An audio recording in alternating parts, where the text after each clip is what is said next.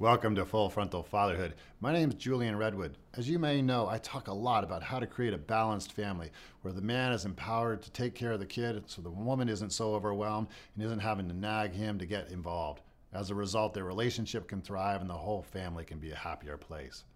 One key component to having that situation go well is good grandparents. Obviously, too many of us don't have access to grandparents and the wonders they can bring. But for a lot of people, their grandparents aren't a source of joy and support. They're actually a source of stress. You don't want to be that grandparent that's the nightmare that's avoided. So I want to give you a few things that you can do to be an awesome grandparent and end up being the one that's called back over and over again because they love having you around so much. So what's the difference between a grandparent that's really rocking it and a grandparent who's a real pain in the rear?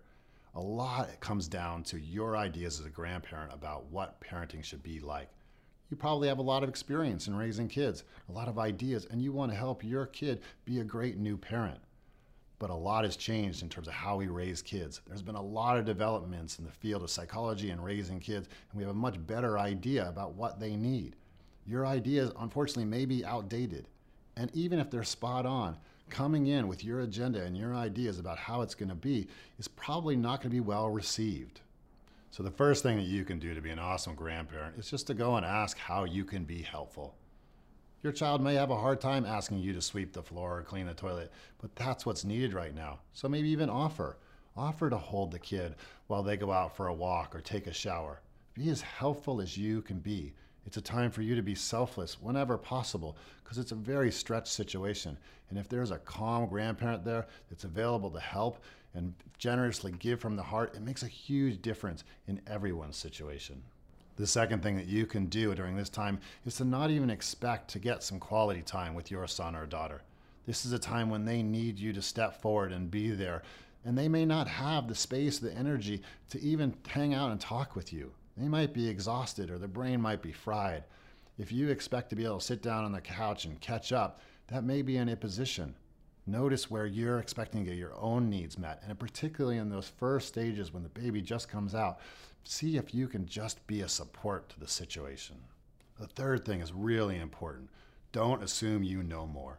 Obviously, you have a lot of experience being a parent, but the reality is that so much is now understood about what a kid really needs, and the ideas about parenting have changed drastically.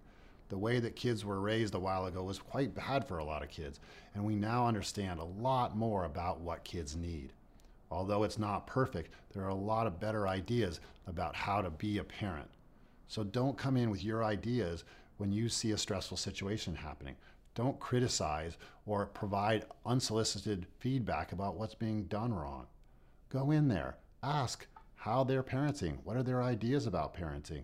Maybe they don't have any, but you could ask, is there a book perhaps that they've read that you could read so you could understand how kids are getting raised now and what their philosophy is for how they want to raise their kids? If you can use the same vocabulary and have the same ideas in your mind, then you'll be able to both understand the situation that's happening with the kids as well as be helpful in a way that will lead to a more harmonious situation rather than the conflictual situation that so often happens when grandparents come in with their ideas about what should be happening. Being a new parent is really intense. If you as a grandparent can stand back with your own needs and be more selfless and give into the situation, you'll be that grandparent that's called back and invited more and more rather than the ones that are avoided and kind of held out because their presence actually isn't helpful. That can be hard at first, to hold your tongue and to just give. But if you can do that, you'll be brought into this family and the whole family can thrive much more as a result of your wisdom and your calm and presence. Thanks for joining me. I would love to hear your ideas about what it means to be a great grandparent. Please join the conversation below. Let's keep it friendly because this is hard stuff and we're all doing our best.